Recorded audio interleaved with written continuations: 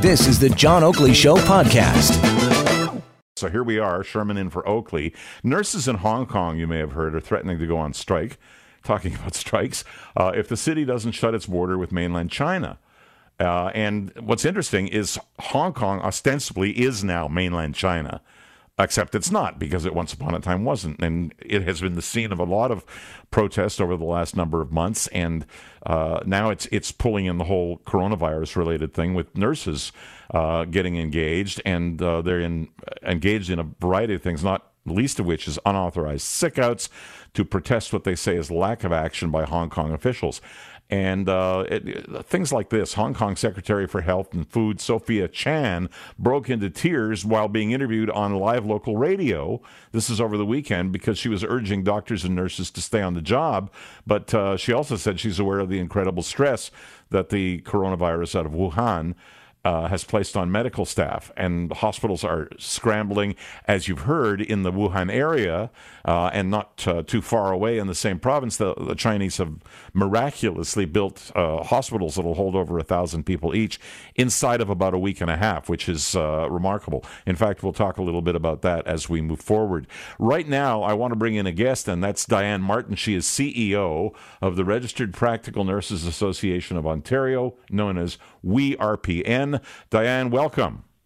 Hi, thank you very much for having me. Okay, so you heard my little intro. You know more about it than I do. Now, we are at this point, and I think we all can say we hope it stays at this point, fairly fortunate, because what we've experienced in Canada total is 4 cases, all of them related to people who traveled back from Wuhan, and it looks like we've got things in place so that we're not going to look at very much spread. At least we can, from this vantage point, say so.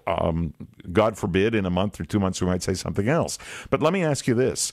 If we did have to deal with something like China is dealing with, could we? Wow. I mean, China is a bit of a different country because of the concentration of their population. Yep. So, and whatever country gets hit first will always get hit hardest because the rest of us have some warning to put things in place.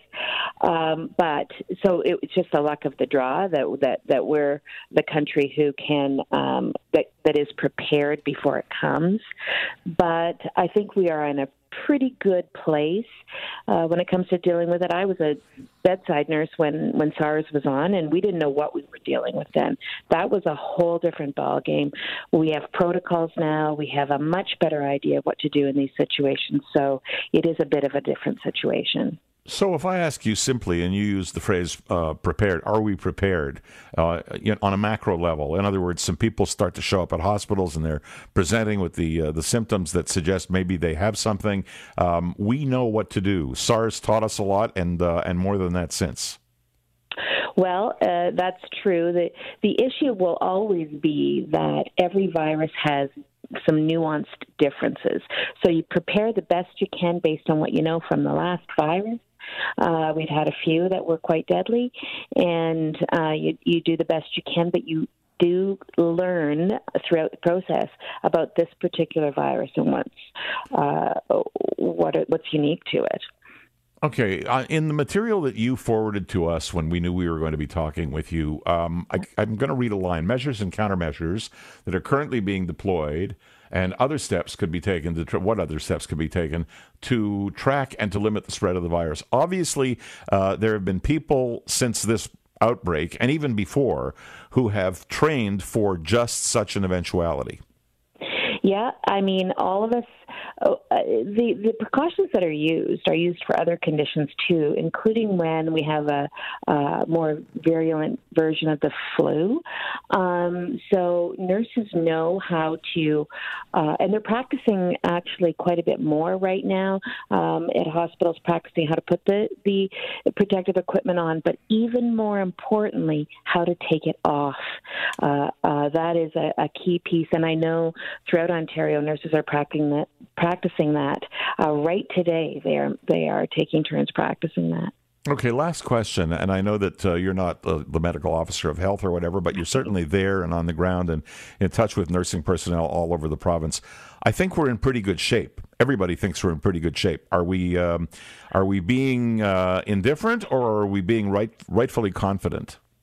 I think we're cautiously confident. When it comes to this virus, nurses, doctors, the people who clean the rooms, literally stand between you and the disease, the public and the disease, as a physical barrier to you getting it. And that's why they're at risk of getting it themselves as they protect you. Certainly what's happening in China. Healthcare providers have become sick. But because of the way it has arrived in our country so far, I would say that healthcare providers, nurses especially, are cautiously optimistic that we're going to be fine. But they're ready.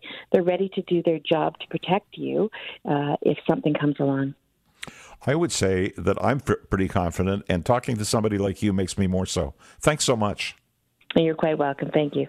All right. That's Dianne Martin. She is the Chief Executive Officer of Registered Practical Nurses Association of Ontario, known as WeRPN. And it makes me feel good to know that we've got people like that out there who are watching out for us and they've got our back, in other words. All right. We're going to take a break, and we'll continue with a subject related to this and explore the building of hospitals in China versus the building of hospitals and healthcare here. Thanks for listening to the John Oakley Show podcast. Be sure to rate, review, and subscribe for free at Apple Podcasts, Google Podcasts, and anywhere else you get your on-demand audio.